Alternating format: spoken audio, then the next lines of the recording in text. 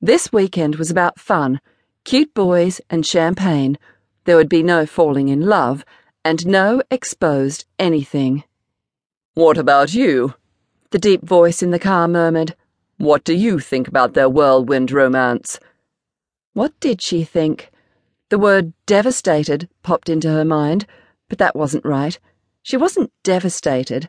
Her friend was happy. She was happy for her. She turned to face him. His face in profile was striking. A strong forehead led down to a long, straight nose, and his square jaw jutted roughly. He looked manly and rugged, even with that ridiculous knotted scarf around his neck. Olivia felt herself tingle all over, particularly in those regions where the green light had stopped flashing. No, not this man. "I think it's romantic," she said, with a defiant tilt to her chin. He turned to look at her for just a second, and the loveliness of his dark eyes hit her in the chest.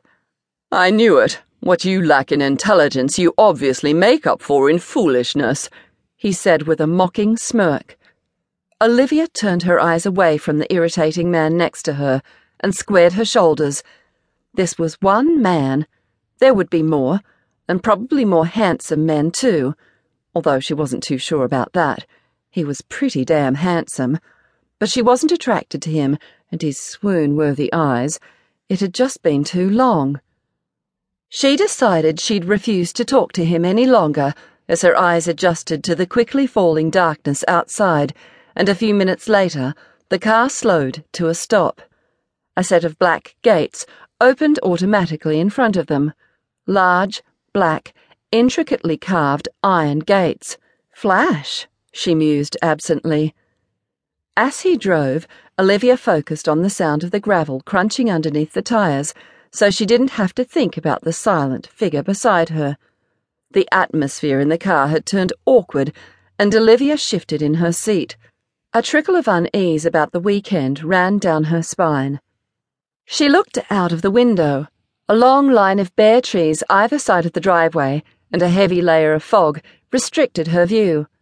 Edward's silence continued, as did the strange feeling that this weekend might not go to plan. Olivia felt an urge to tell him to turn around, and she almost did. But then, as they turned the corner, Olivia's breath caught. The driveway led to a large circular courtyard, and in the middle was an enormous statue of a winged man spurting water from his arrow. Behind him, rising up from the ground like something out of a Nancy Mitford novel, was an enormous stone structure,